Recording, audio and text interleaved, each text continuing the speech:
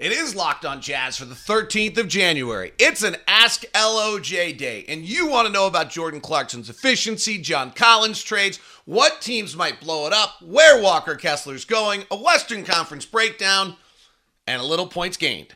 It's all coming up on today's edition of Locked On Jazz.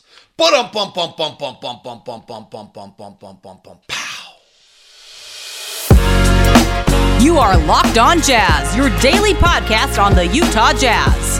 Part of the Locked On Podcast Network, your team every day. How are you? I'm David Locke, radio voice of the Utah Jazz, Jazz NBA insider. This is Locked On Jazz, your daily podcast on the Utah Jazz, giving you insight, expertise, geeky numbers, and hopefully making it way better to be a Jazz fan each and every day. Thanks so much for making Locked On Jazz your first listen every day. We are free and available on all podcasting apps. 5-star reviews are greatly appreciated. Thank you very much.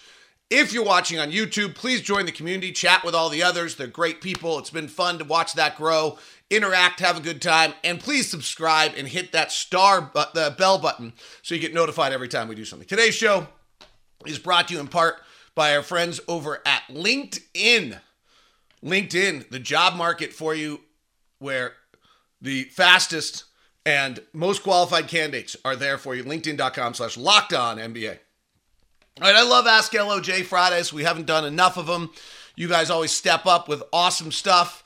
I'd kind of give you usually if there's a hot topic or something, I'll lead with it. With 2 days off, I don't think there really is one. The injury update does feel pretty good, like we might see Talen Horton-Tucker, and we might see Colin Sexton tonight, which would help the Jazz a little bit with their depth. It doesn't sound, Kelly will be reevaluated in a little bit, so that doesn't sound like that's super close. We do need that. Magic tonight, Paulo Banchero, if you've not seen him, he's pretty great. Franz Wagner, we talked about yesterday on late game watches. We'll get into that. So that is, and he's just bona fide. So they'll have big ball handlers tonight. Like, they're the future. They're playing the game the way the future is going to be played, with 6'8", 6'9" ball handlers. They really don't have, they have kind of a point guard problem. Jalen Suggs has not panned out yet. Markelle Fultz is interesting but got issues. Cole Anthony is a 6'1", so you call him a point guard, and there's nothing about him that's a point guard. So it's probably why Orlando's 16-26. All right, let's get to your questions, because you were great today. These were super good. So let's jump right into them and start off with a deep dive that's only a question you get on Locked On. What is the efficiency in Jordan Clarkson's pick and rolls? Seems to my eye that he's struggling the most from the absence of Gobert's pick setting. So I love the question, and this is why I actually also really believe in data, because that is something that I probably would have agreed with just intuitively and said to you, yeah, I think that's totally true. It's actually not. So Jordan's been really, really good in the pick and roll for the Jazz so far this year. And I'll pull up some data for you here. So the first one is that Jordan is on pick and rolls is up to about 0.99 last time I checked. 1.04. In December, he was 1.11. He was by far the best on the roster at 1.11 in December. Contrasting this, these are a few days old, but actually I probably could get them for you really quickly without having them be a few days old. But a few days old, Conley was at 0.99, Sexton was at 0.94, Horton-Tucker at 0.86, Nickeil Alexander-Walker was at 0.89, but with a better December, and Lowry was in. So Jordan's actually been kind of far and away our best pick and roll player this year. And this is a huge change on who Jordan is. He was not a super good pick and roll player last year. In fact, sometimes Rudy and he, I thought, got in each other's way because Clarkson wants to go do the dance. Jordan was pretty good last year at 1.02. And with Rudy, he was 0.97. He was actually much better last year with Hassan Whiteside as a pick and roll player. So it's a great question, because I think, first of all, it gets us to dig in and find the numbers to tell us the truth. Jordan's actually all the way up to 1.05 now. He's just getting better and better and better at the pick and roll. He is superb with Kelly Olynyk. He's getting better with Walker Kessler. He hasn't quite figured it out with Lauri Markkanen. And he's the only one who's had any success running the pick and roll with Jared Vanderbilt. So kind of an interesting, you kind of lead us into a thing that he and Jared Vanderbilt have had some success together, which a bunch of the other guys have not. So great question. Appreciate that very much. Let's go to our next one on Ask LOJ. We do this each week. You can hit hashtag Ask LOJ. And then it comes up. It's the only way I get it, though, so make sure you include the hashtag AskLOJ. We do this probably every other Friday on the program. Why do we keep seeing packages for John Collins? Do the Jazz value him? I see Real GM report a package that included Vando for Collins and other stuff like trading Vando for the same player as return. Admittedly, I don't watch the Hawks ball. I'll hang up and listen. Awesome. Thank you. So I do think there's two things here. I think one, John Collins is a nice player. Okay, so that's part of it. And he's having a down year. Two, and Atlanta has a lot of talent they have to figure out. Like, I'm not sure Atlanta's, and they just, Travis Schlenk, their GM, just stepped down. So they're 19 and 22. They're in kind of a funky spot. Nate McMillan seems to be kind of on a tightrope right now. And so John Collins is interesting. He's 6'9", 235. He's 5-6 years in the league, so I think he's pretty well established. Up until this year, he'd averaged between the last 4 years between 18, 16 last year, and 22 points a game. His numbers have gone down each of the last few years in points per game. He's a decent three-point shooter at 36%. He's a pretty good rebounder from 7 to 10 rebounds a game. He passes a little bit. He kind of does a little bit of everything. He's been, at times in his career, really wildly efficient. Effective field goal percentage at 63 and 61%. He has dipped the last few years, but that simply is probably the same time that Nate McMillan took over as the head coach. And so, I think that there's John Collins is a legitimately good basketball player who has had success, who Atlanta seems to have too many players, who's under a pretty substantial contract. And so therefore, I think he's making $23 million this year.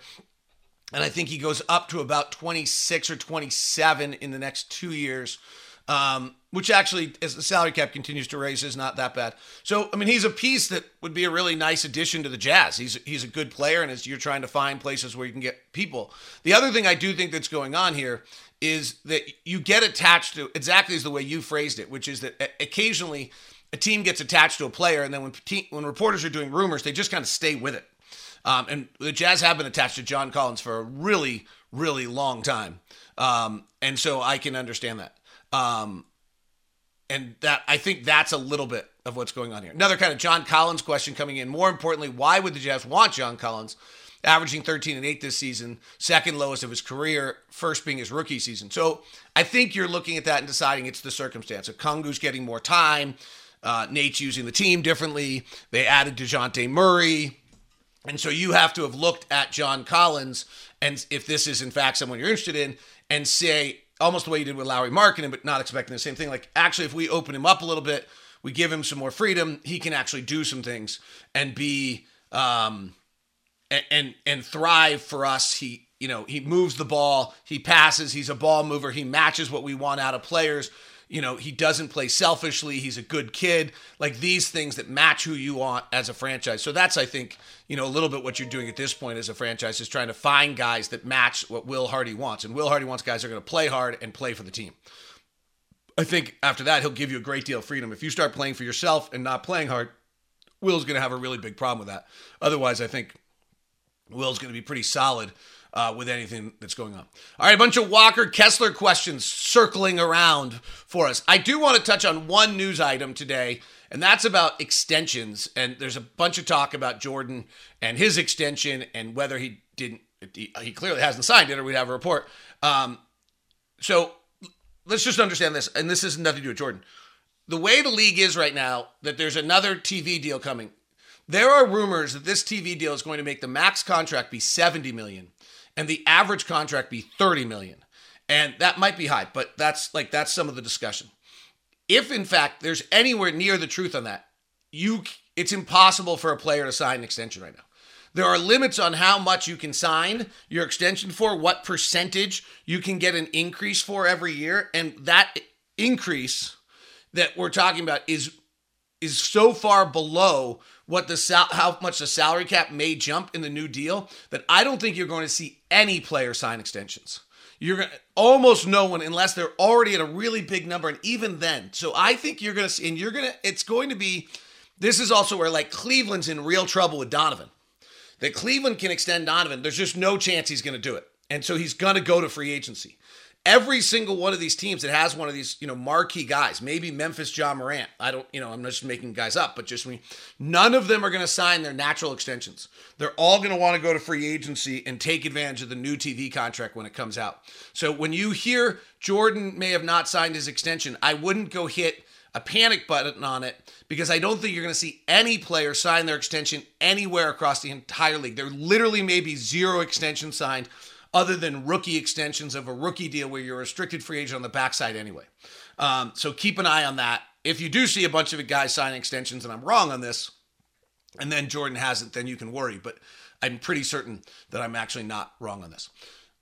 Today's show is brought to you in part by our friends over at Murdoch Hyundai, located at 4646 South State Street, also located in Logan and in Linden. The Murdoch's family's been with Utah for over 80 years, giving you the no regrets treatment every single time. Blake always talks about going to the grocery store, going to church, going to around people that they've sold cars with, and want to make sure that they've had the most wonderful experience. And the Hyundai lineup is just outstanding.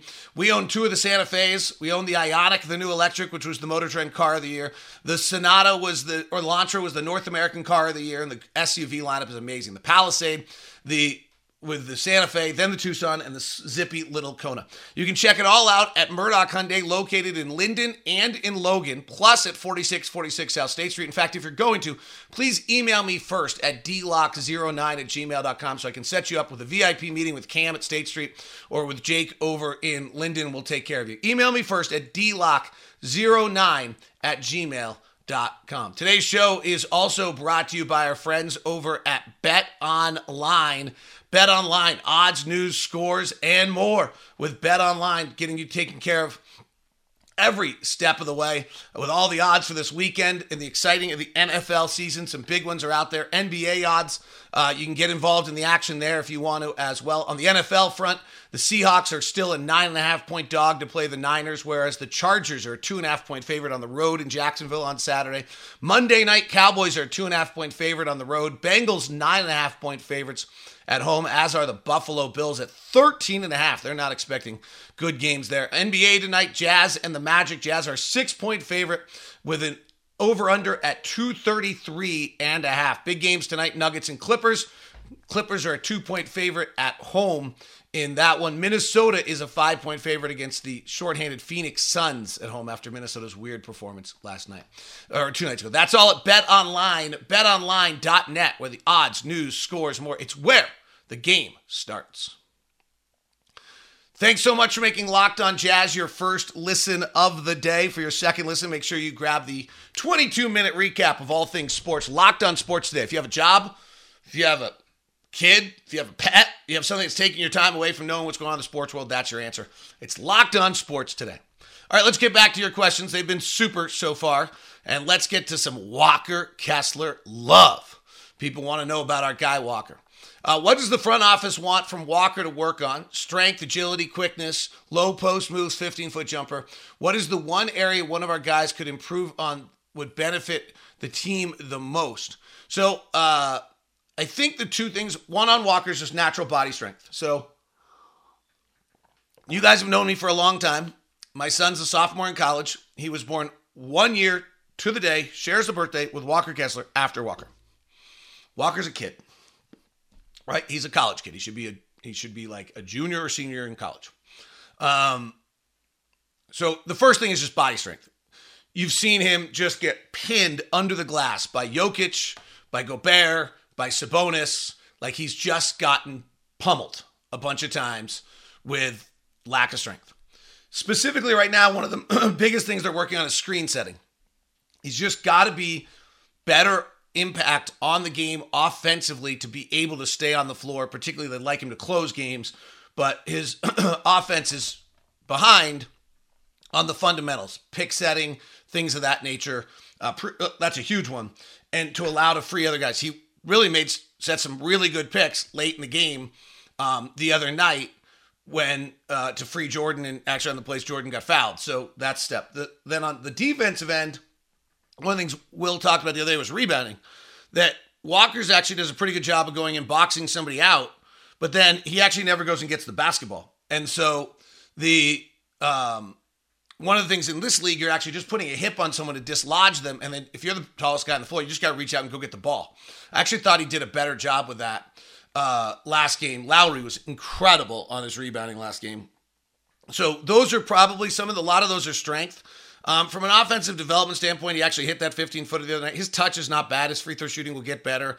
And I just think those pieces of his game will develop very naturally. They're the fun things to work on. But what the front office probably wants Walker to work on are the things that are not quite as much fun, which is the pick setting, the rebounding, the grinding kind of things. Another Walker question coming in. Why doesn't Walker move to the starting five? He's proved that his defensive combination is more significant than any other player on the team. For a team that's at the bottom of the league defensively, this can be season-changing move. So, few points here. One is with Olynyk out, he is in the starting lineup. It'll be interesting to see if he after doing it for 2 or 3 weeks, whether he stays there. Will has occasionally thrown him into the starting lineup with intention, I think, of him staying there. And if you actually remember, like the first play against Minnesota against Rudy Gobert literally sticks him underneath the basket and dunks on him. And then Sabonis does the same thing, and Jokic, there are, against some of these men, this is a hard matchup for Walker. And part of the reason some of his defensive numbers are as good as they are is because of the fact that Will Hardy's done a wonderful job of protecting him and putting him in circumstances where he gets extended minutes where he can have success. His 2 best defensive games kind of that come to mind are that Miami game that was against kind of non-centers, and now I can't think of the other one, frankly, to be totally honest. And I thought it was in my notes, and it's not. So I'd have to go back and look it up. But he has struggled sometimes against the bigger guys. And so you're trying to get Walker as much time and effort and energy as you can, or experience as you can right now without breaking him. And so sometimes the starting five is a lot. And you've seen them kind of bounce around. I suspect post All-Star break, there'll be a throw Walker in the deep end. Right now, I think Walker's treading water, like exhausted mentally, physically, rookie wall, playing 40 whatever games, never played this many games before, and you have to be a little careful what you do with Walker right now. Whereas I think post All-Star break, he gets to All-Star break, dragging comes out of it, and I think you throw him to the Wolves at that point.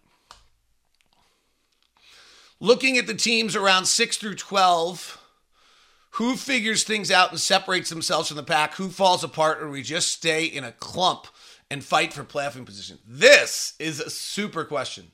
So there's one is you can kind of look. The first thing I look at is data, and that would be like who's got the best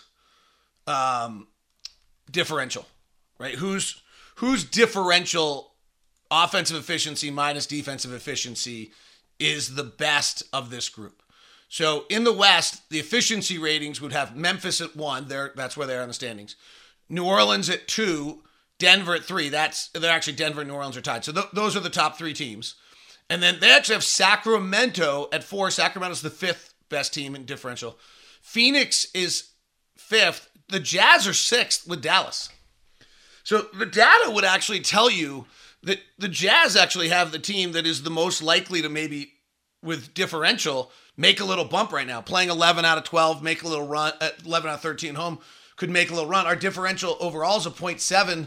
Phoenix is better at 1.3 and had the injuries. The Clippers are a negative 0.8. The Timberwolves are a negative 0.7. The Warriors are minus 0.1. I think the Warriors still are the favorite in the West right now. I don't know that I believe Denver can win it with a defense in the 20s, like late 20s. I don't think Memphis can win it with an offensive half court that's 23rd. I don't know that. I think New Orleans is ready to win it, though, when they get healthy. Who knows? Luka, there's just not enough guys around him. Sacramento's not Phoenix might be broken. Like the Clippers, I keep waiting for the Clippers. I'm taking the Warriors as the favorite, so that would be my first team to actually separate us. The Warriors get healthy here, and they separate, and they suddenly are in the top 6, and then they actually think they go win the West.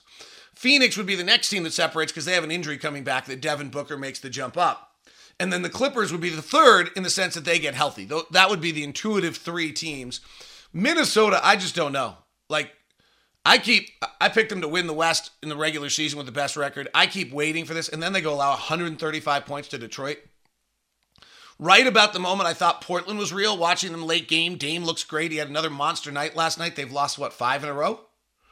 And suddenly don't look right. So I do think the bottom 3 teams are going to be Utah, Minnesota, Portland, and we probably should give Oklahoma City credit their due, and they're going to be battling for the final playing spots. The Lakers, who have played much, much better, I think they lost last night. I think Dallas ended up holding on to win that game in double overtime.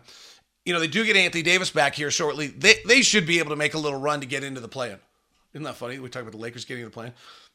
Unless the minute load LeBron has is breaking down. So 6 through 12, my guess, and I'm going to include Lakers who are 13, is Warriors and Phoenix surge up. Utah, Minnesota, and Portland kind of hang out, and the Lakers get in that mix, and 2 of those 4 teams make the play-in.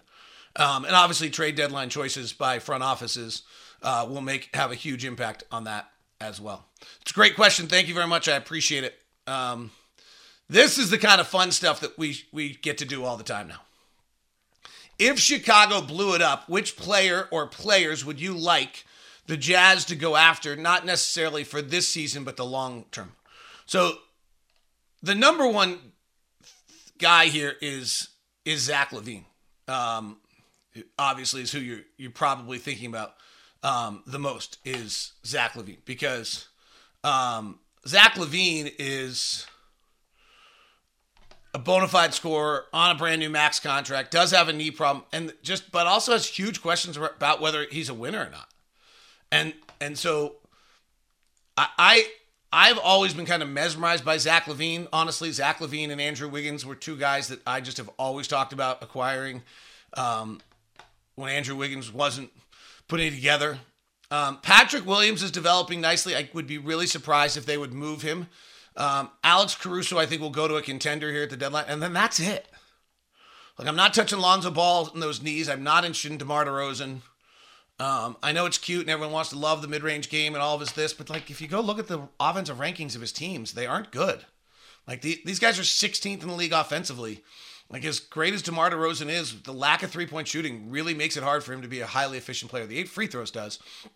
He does move it, but he's 33 years old, so he just doesn't match our timeline. Vukovic is 32, doesn't match our timeline. And so I don't think you can get Patrick Williams at 21 years old. And so Zach LaVine at 27, if you're trying to hit an accelerator and you want that max contract for the next few years, is at least interesting. You just don't find many guys that shoot the ball and score the way Zach LaVine do. And I just would think you can find a way to make him play defense and figure it out. But we'll see. I think LaVine gets moved. I think there's a bunch of big names that get moved here. I'm not entirely convinced that Trae Young doesn't get moved here at some point from all the murmurs. So I think there's some big names that get moved here pretty shortly in the NBA. So it'll be interesting. Next one. Points gained update. Are there any players that stand out? Well, let's do that next then. Let's look at our Friday edition of Points Gained. I do have one other Ask LOJ question I want to get in to the show as well today on Points Gained. Today's show is brought to you by our friends over at LinkedIn Jobs.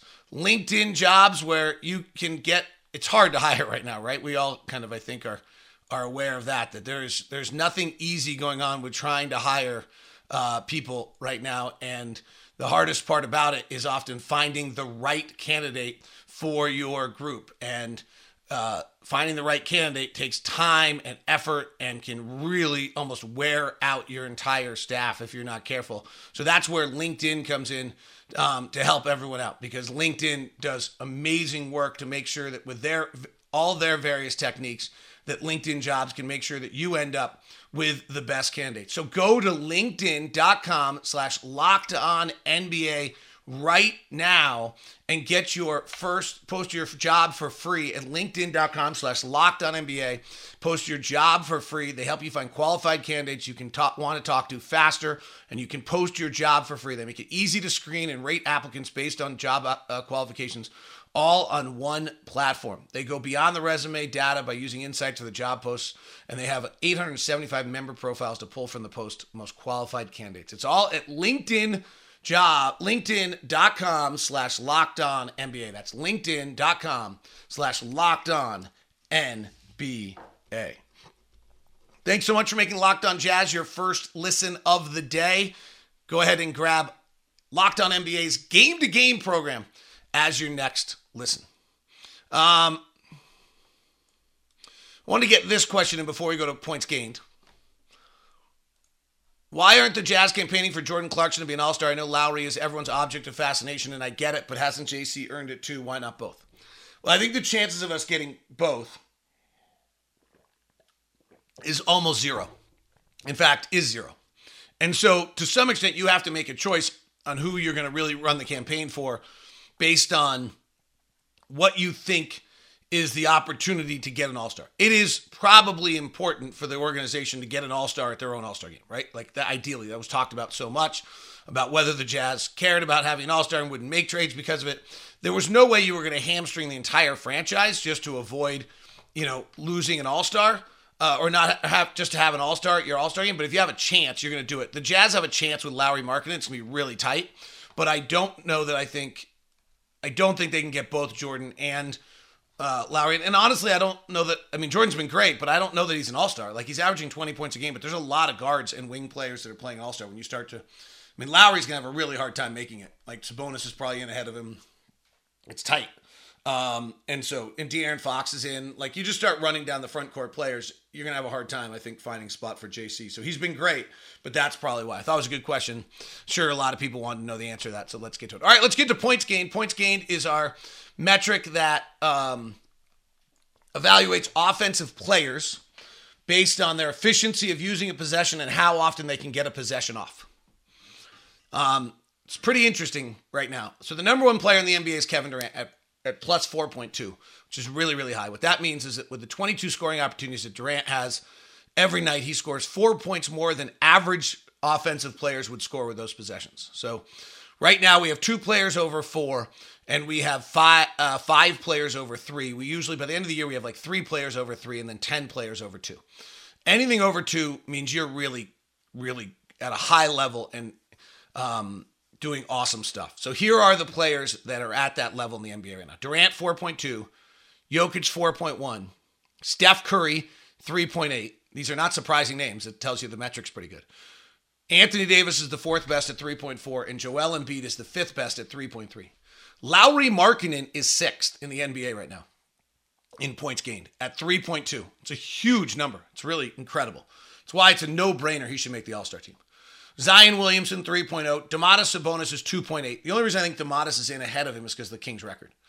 Thomas Bryant, who's really helped the Lakers, is at 2.6. One of the biggest stories of the year is that Donovan Mitchell is at 2.5. He was never this efficient player prior. His 40% three-point shooting at the volume he's taking threes is doing it. Rudy Gobert has now upped it up to 2.4, where he kind of always is. Robert Williams of Boston is at 2.4. This is where you get into the centers. Nick Claxton's at 2.2. Luka's at a 2.1. Miles Turner at 2.1. And Shai Gilgeous-Alexander is at 2.0. Just so you know, Bojan's at 1.8. Jason Tatum's at a 1.7, kind of elite players. So the question was, what player might be in here that maybe people don't recognize is as good as you would have thought otherwise? One is Mason Plumlee, who actually, now that he can sort of make a free throw at 60%, is really playing well for Charlotte. Another one is Wendell Carter for Orlando tonight. I think is a lot better than people realize, who you'll see tonight at 1.4. Kelly Olynyk comes in at about 1.3. Then you get into some things where, being efficient as a guard is hard. Alec Burks is having a tremendous year in Detroit, will be highly sought after at the trade deadline, I think, the way he's playing. Harrison Barnes always stays efficient. Luke Kennard doing the same thing for the Clippers. Larry Nance for New Orleans is above 1, which is really good for just kind of any player to be above 1. A kid I like tonight, not great defensively for Orlando, will play a little bit. Mo Wagner, keep an eye on him. I think he's actually comes up and shows up in some efficiency numbers. That's probably the extent of it. You kind of sometimes just want to find average players if you can.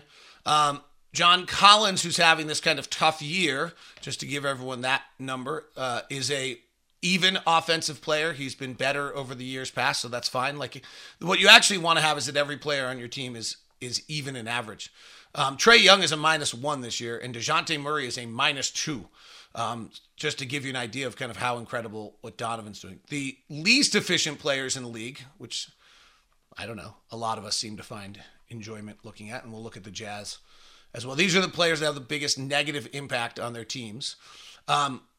Chris Middleton and Cade Cunningham have not played much. Terry Rozier at minus 2.9. So let's watch trade deadline. When everyone's talking about Terry Rozier, I would probably stay away. Cody Martin has not played much. Russell Westbrook's in his regular spot. Dylan Brooks minus 2.6 really does hurt Memphis's offense. He might be their grit and their grind and all that stuff. Kelly Oubre in Charlotte's a minus 2.5. Killian Hayes a minus 2.2. DeJounte Murray in Atlanta. Trae Young's getting a lot of blame. But DeJounte Murray at minus 2.2 is really, really hurting Atlanta right now. At that. Jalen Green minus 2.0 in Houston. Second-year player. I wouldn't be too worried, but I'd start to worry a little bit. Though I do love Jalen Green's 11% of his possessions at the free throw line. That's a really good sign. Everyone's so excited about John Wall for the Clippers. He's a minus 1.9. This is not surprising to me. He always has been. We're always wondering kind of a little bit what's off with Toronto this year. Why are they not quite right? Because Fred VanVleet's a minus 1.9 and Scotty Barnes is a minus 1.8. RJ Barrett's a minus 1.8, but really he and Lauri Markkanen are close. Oh, that's not true.